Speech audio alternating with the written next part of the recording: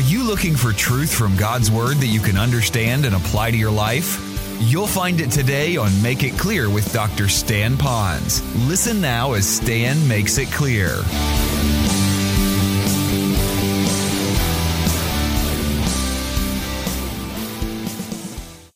Take out your little study sheet I gave to you. I want you to see the first part of it before I even get into my main outline, because I want you to see doing things together, we can make a difference. If we do a couple of things, I wanted to put it out there right there for you. It says if we play by the rules in the relationship. And so you might say, what do you mean rules in the relationship? I set down some rules before I got married because I'm a bullet point kind of guy. Those of you that know me, I have lists upon lists. I got all these sticky notes on my computer. Everything is organized in my mind, and God keeps shaking it up to remind me you can't always control everything. But before I got married, I explained to Carol, this is how we're going to do the toothpaste. You know, how we're going to roll it up. And this is how we're going to put the toilet paper on the rack so it's on the outside rather than... I had everything. 1 week, that was gone, all right? That just did not work. But you have to play by the rules. Now, what are some common rules? Now, if this was a Bible study, I'd let you answer this. So answer it in your mind, but I'm going to give you two that are no-brainers. One rule in a relationship to make it work is simply this. Just tell each other the truth. Don't lie. Do you know what breaks relationships more than anything? Is when you lose confidence in the other person and all you're talking now about surfacey stuff, like double coupons at the grocery store or, you know, what the weather's going to be like. But the real depth of a relationship is when you trust each other, and trust is fragile. And all it takes is some prevarication going on, some lying, some deceit, some spinning of stories where you don't really trust that person. The second rule, which is real simple to keep in a relationship, is that is don't steal. Now, instead of just the negative, don't steal, flip it. Give. Give more than you get. And don't take from someone else something that doesn't belong to you. Don't abuse them, that kind of thing. So that's going to keep the relationship humming. Look at number 2. Kind of fits together. The second one I put down there is make kindness the trademark of relationships. Make kindness the kind of theme or the hallmark of your relationship. I was talking to someone on the mainland, and if you're... the guests are here. I'm not talking about you. I'm talking about somebody else. But on the mainland, they were calling me, and we're talking about Hawaii, and they knew we've lived here, and this is home. We burned all bridges, boxes, boats, everything. This is it. And they were saying to me, relax, all. Don't come after me. Don't shoot the messenger. I hate Hawaii. How can you live so many miles away from everybody? All the different kind of ethnic groups. I don't even like the food over there. The temperature is always the same. It's so expensive to live there. How in the world can anybody in their right mind live in Hawaii? I'm going to tell you, that had tested my spirit so much, you know. Now, let me tell you, he has the freedom of speech, and I will die for him to have that freedom. He has the right to have an opinion. But he certainly, in my opinion... wasn't very kind, all right? And that can destroy relationships. So sometimes you can give your opinion, and sometimes there may be an element of truth. It is high to live here. But at the same time, it's how you express yourself that breaks the relationship up, that now you won't move ahead. Let me tell you, when Carol and I were putting up the tent and we were growling at each other, that tent wasn't going up, okay? And it wasn't going up. That means there was no difference we were making in a forward motion. Number 3. The third is, don't take ourselves too seriously. Some people, every issue is a hill for them to die on. Have you ever noticed that? Every issue, it's always something. Listen, relax, chill out. All right? So don't make every issue a hill to die on. Don't take yourself so seriously. All right? My wife and I are at a stage in our life that we are now officially recognizing that we don't remember things as quickly as we used to do. And we forget. Now, I have to tell you, that's hard for me because I blanked myself. I don't want to say the word pride in myself, but I blanked myself on I don't forget. I have a memory like an elephant. I can remember dates, things, what I say, what I'm going to do. I just have this mind over here. Let me tell you, it's going. But I've noticed it in Carol. So, now, relax. I have. So to help her out, to make it softer, I will say something like when she forgets to do something, I'll simply smile and say, I worry about you, honey. You know, I kind of worry about you, honey. Well, now, when I forget something, guess what I hear? I worry about you. So I'm saying, hey, We still have half a mind apiece, and 2 half a minds make a whole mind. So let's stay together and make this work. So a point I'm trying to simply say again, all right, be kind to one another. Show each other how much you really love them. And number 4 is simply this. Doing things together is often hard work. Some of you think it's going to be real easy to do things together. It's going to be very, very hard. Scott Wells, who teaches one of our classes here, is chairman of our deacon team. He wrote all the devotions for the guys, and they've done a great job. A full page for one day, full page for the other. Very well thought out. It's so good that I asked him if you might begin praying about taking all my sermons and turning them into a study notebook to go along with all that we're doing. Because we're on the radio and we're getting a lot of requests, and I need someone to write. And he's got a gift for it. Here's what he said about union, getting together, doing things together. He gave 4 words. He said, unanimity. He says, is a shared view by all the people concerned with nobody disagreeing. Is that really unity? Not necessarily. It's just meaning that we all can get on the same page on some surfacey stuff. Like right now, we could all look outside and say, hey, the sun is shining. We're all together on the same concept, aren't we? But does that mean we're all really unified? We all are on one thing, sun shining. That's shallow. Number 2, uniformity. Conforming to one standard or rule. All right? We could all have the same standard. When we leave here, we are not going to crash through those windows. We're going to go out the doors. We're going to do it. We're going to go out in uniform. We're going to do it together.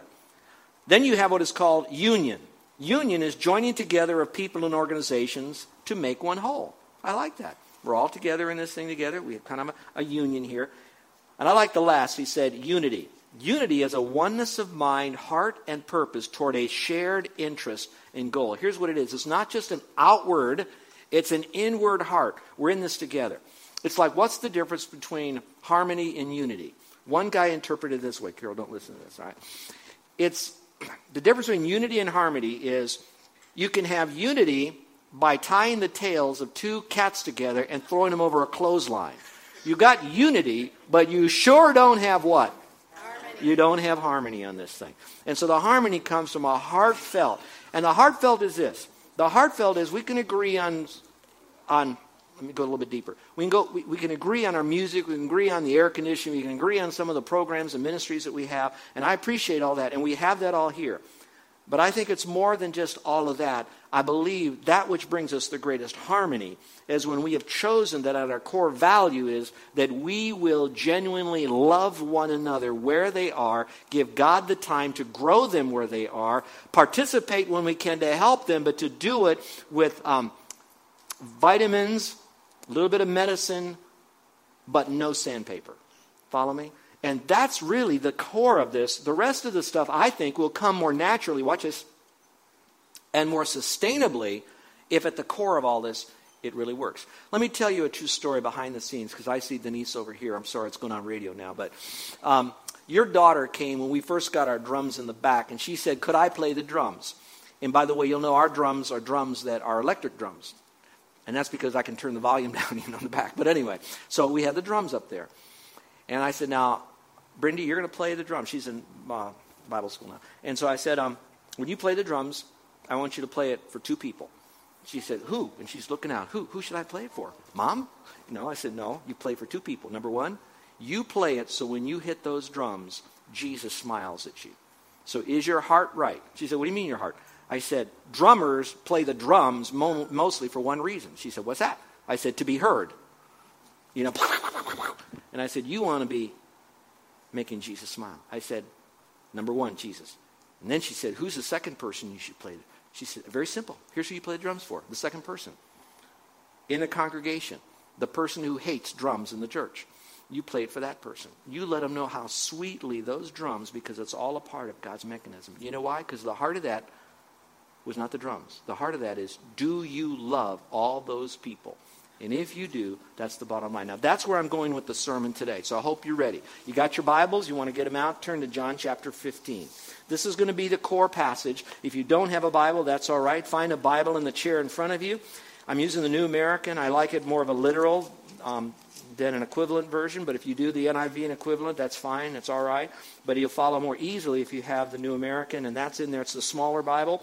If you want it, you can keep it. Any Bibles we have in the chairs, take them home with you. That's fine. But but I want you to open it up to John chapter 15. I really want to thank Greg because he read some of the verse already this morning. But if you will, follow along quietly while I read to you verse 9 through verse 15. Capture the essence of this passage. You always want to look at the big picture as you come down to the minute little pieces. Jesus is speaking, of course, and he says, just as the Father has loved me, I have also loved you. Abide, I love it, in my love. Again, dream work makes the team work. One dream, one team. Together we can make a difference, but it has to be in love. Verse 10, if you keep my commandments, you will abide in my love, just as I have kept my Father's commandments and abide in his love. That's interesting. Verse 11, these things have I spoken to you so that my joy may be in you. Not our self-manufactured joy, but his joy in us, that your joy may be made full.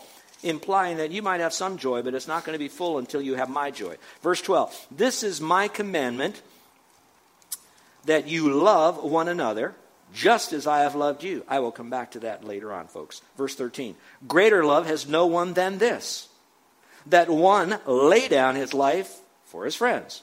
You're my friends, if you do what I command you. And the last for today, no longer do I call you slaves. I like that better than servants. For the slave does not know what his master is doing. But I have called you friends. For all things that I have heard from my Father, I have made known to you. All right, now I'm going to make some sense out of that under our topic here of together we can make a difference. Now, I need you to hold your place here because I'm going to give you 5 truths on this. Some of it's going to come from this area, but before I do, I've got to lay a theological foundation. So I need you to kind of wake up and lean into this because I want to make a bigger point before I give you this application. So when we get to this, hold your place here, and you're going to go all the way back to Genesis chapter 1. Genesis chapter 1. Well, it's easy to find Genesis chapter 1. Genesis chapter 1 is the last chapter in your Bible if you have it upside down. All right, so first one, Genesis chapter 1, if you will. Genesis chapter 1.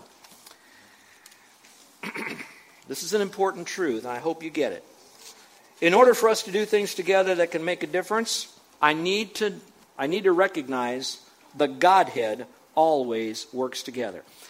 If I only could leave you with one principle today, if you could only take a 1 point home, it would be that the Godhead always works together. When you take that truth, from that truth, it's like that's the rock that hits the pond, and all the other truths come out of that the Godhead all works together. And I think I could prove just about every other doctrine around the fact that the Godhead is not in opposition to one another. I'm going to now show you 3 different ways that the Godhead is working together because I want you to see this. I'm laying the foundation, then I'm going to come in for the main application. So let's look at Genesis chapter 1, verse 26, only one verse. Kids, look at your dad's Bible, look at your Bible, follow along. I'm going to make a point here. It says, then God said, so who's speaking? God. What does he say? Let us make man in our image according to our likeness. Let's just stop there. When you read that, you're thinking, now, who in the world is he talking with? Is he talking to Adam? No. Why wasn't he talking to Adam? He wasn't created yet. Was he talking to Eve? No, she wasn't created yet. Was he talking to the birds? I don't think so. So who in the world was he talking to? He was actually talking to himself. But it said us there. Now that's the word. You want to underline the word us. Let us, plural, make man in our, underline it, plural, according to our likeness, plural.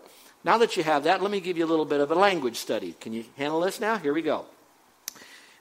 In the Hebrew, you have what is known as singular, dual, and plural. All right? So when you read it into the Hebrew, you're going to see singular, dual, and plural. When we read this, it could look like there's just 2 there. It could be like us, like Carol and me. That's an us. But in Hebrew, it would be a dual. However, in this passage of Scripture, you need to know that it's in an idiom that says that it's plural.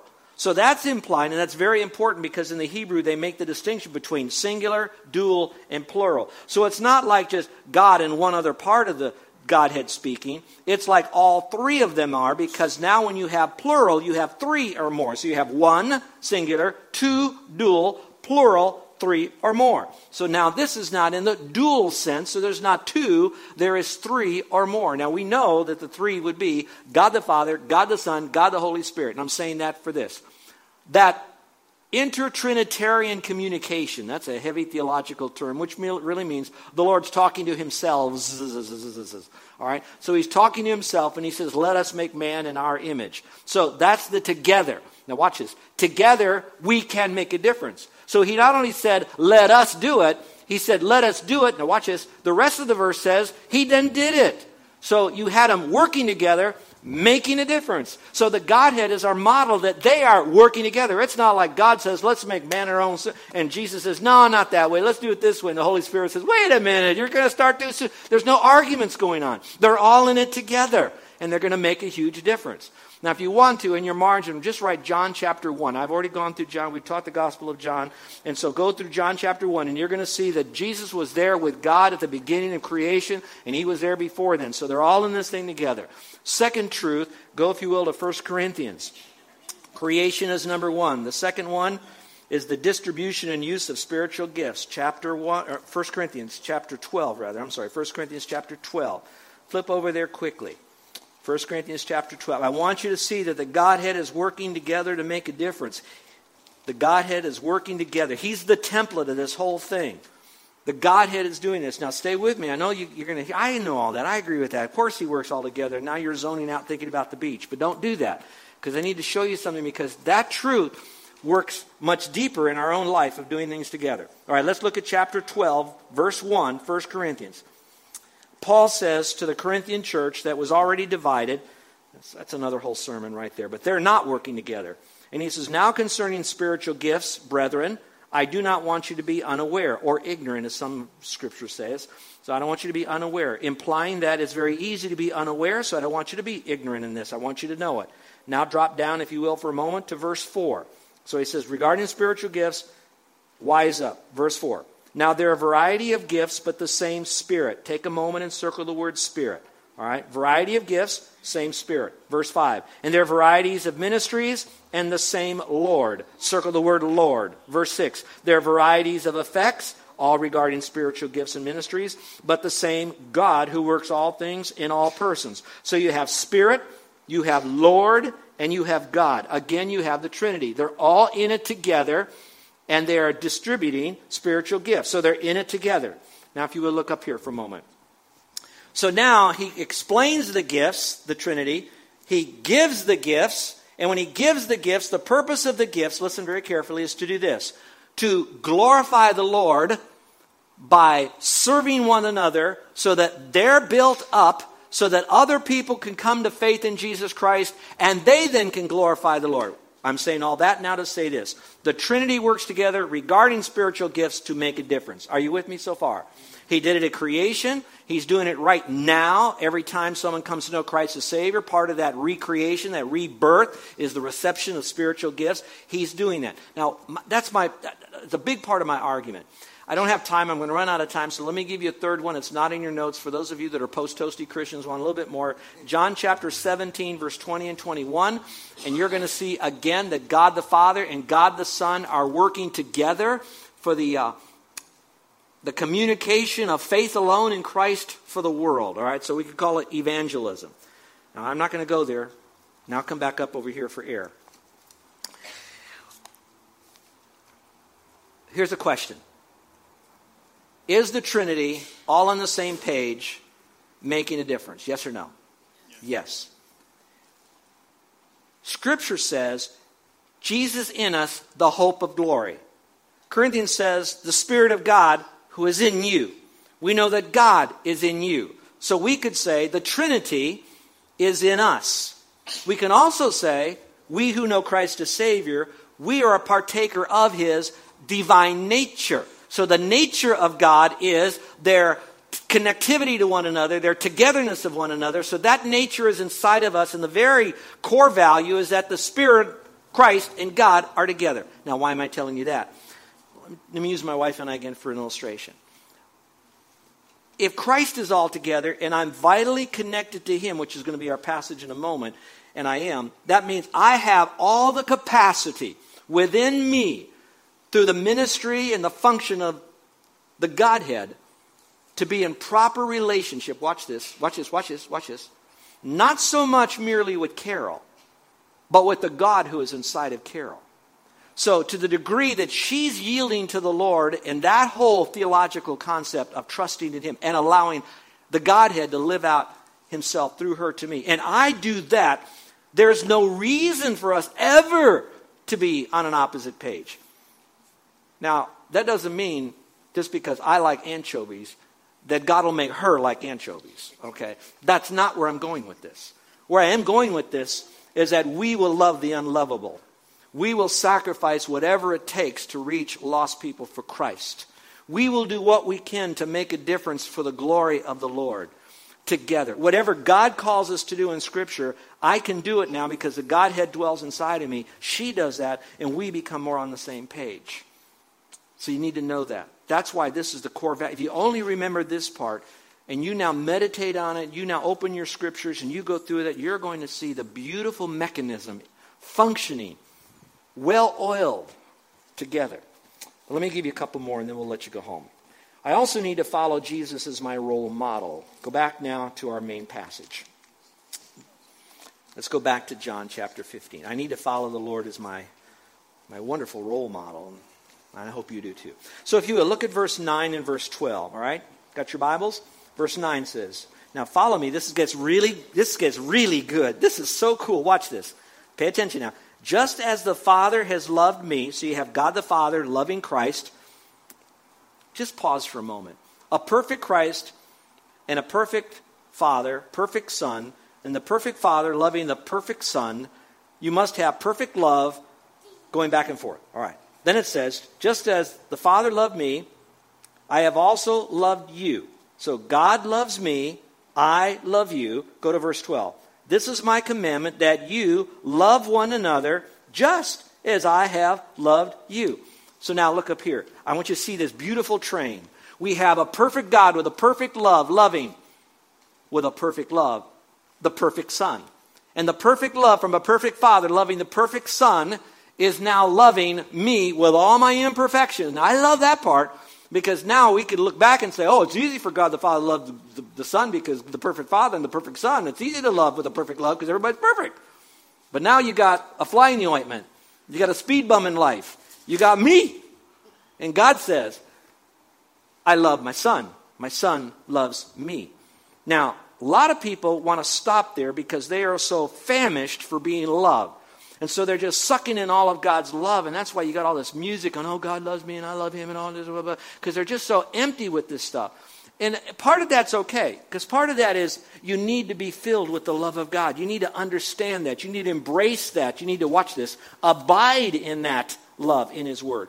But now it doesn't stop there. I believe the purpose of God loving the Son and the Son now loving me is so that now I am to love. Look at the verse. It doesn't say now go and love the lovable. It says go and love one another. And that one another would be all the irregular people, the sandpaper people, all the people that are really tough. So how do you make that happen? Again, without putting you under the law of deeds and principles, just go back. God loves the Son loves me. How does he love me? Unconditionally. He cares enough for me to also confront me. And so he confronts me with truth. And now I come to other people and I love them and I'm going to sacrifice. I'm going to do what I can because that's what working together is all about. When we stop loving one another, watch this, I believe that's our very first step away from working well together. Did you hear what I said? When I don't love that other person, all of a sudden I at least began to put up one brick in a wall from being together with that person. So folks, if now you got enough out of point number 1, maybe point number 2 is all you need. And that's so heavy that you've got to take that truth and run it through the grid of the people that you're living with. You got to run it through that neighbor. I have a neighbor. We got a bunch of neighbors. They're all good neighbors, even our weird neighbors. But I got a neighbor, and this neighbor works and comes in at 3:30 in the morning. Now, that's not a problem because I'm usually up at 4. But I don't want to get up at 3:30. 4 is plenty, you know. And this neighbor comes in, parks the car, no rock music playing, but they have a dog. This dog is 1 part pit bull, 1 part Rottweiler, and 1 part Shar-Pei. All right? It's a strange dog. It's the nicest looking dog, but it's got a growl that just, it scares me. And this neighbor comes in and they name the dog Toast. Okay. Hey, Toast, come here. Blum, blum, right underneath my window. And our houses are so close we can hear each other flush a toilet. It's that close. And I'm hearing that. You're listening to Make It Clear with the teaching of Dr. Stan Ponz, founder of Make It Clear Ministries. Make It Clear is dedicated to taking the Word of God with clarity into every person's world. It is the support of listeners like you who make the ministry of Make It Clear possible. You can provide your tax-deductible gift to Make It Clear online by going to makeitclear.org, or you can mail your gift to Make It Clear, P.O. Box 607901, Orlando, Florida 32860. Thank you for helping us make it clear. If you would like to have Dr. Ponz speak at your church or event, please send us an email at tellmemore@makeitclear.org. Thank you, and remember to make it clear.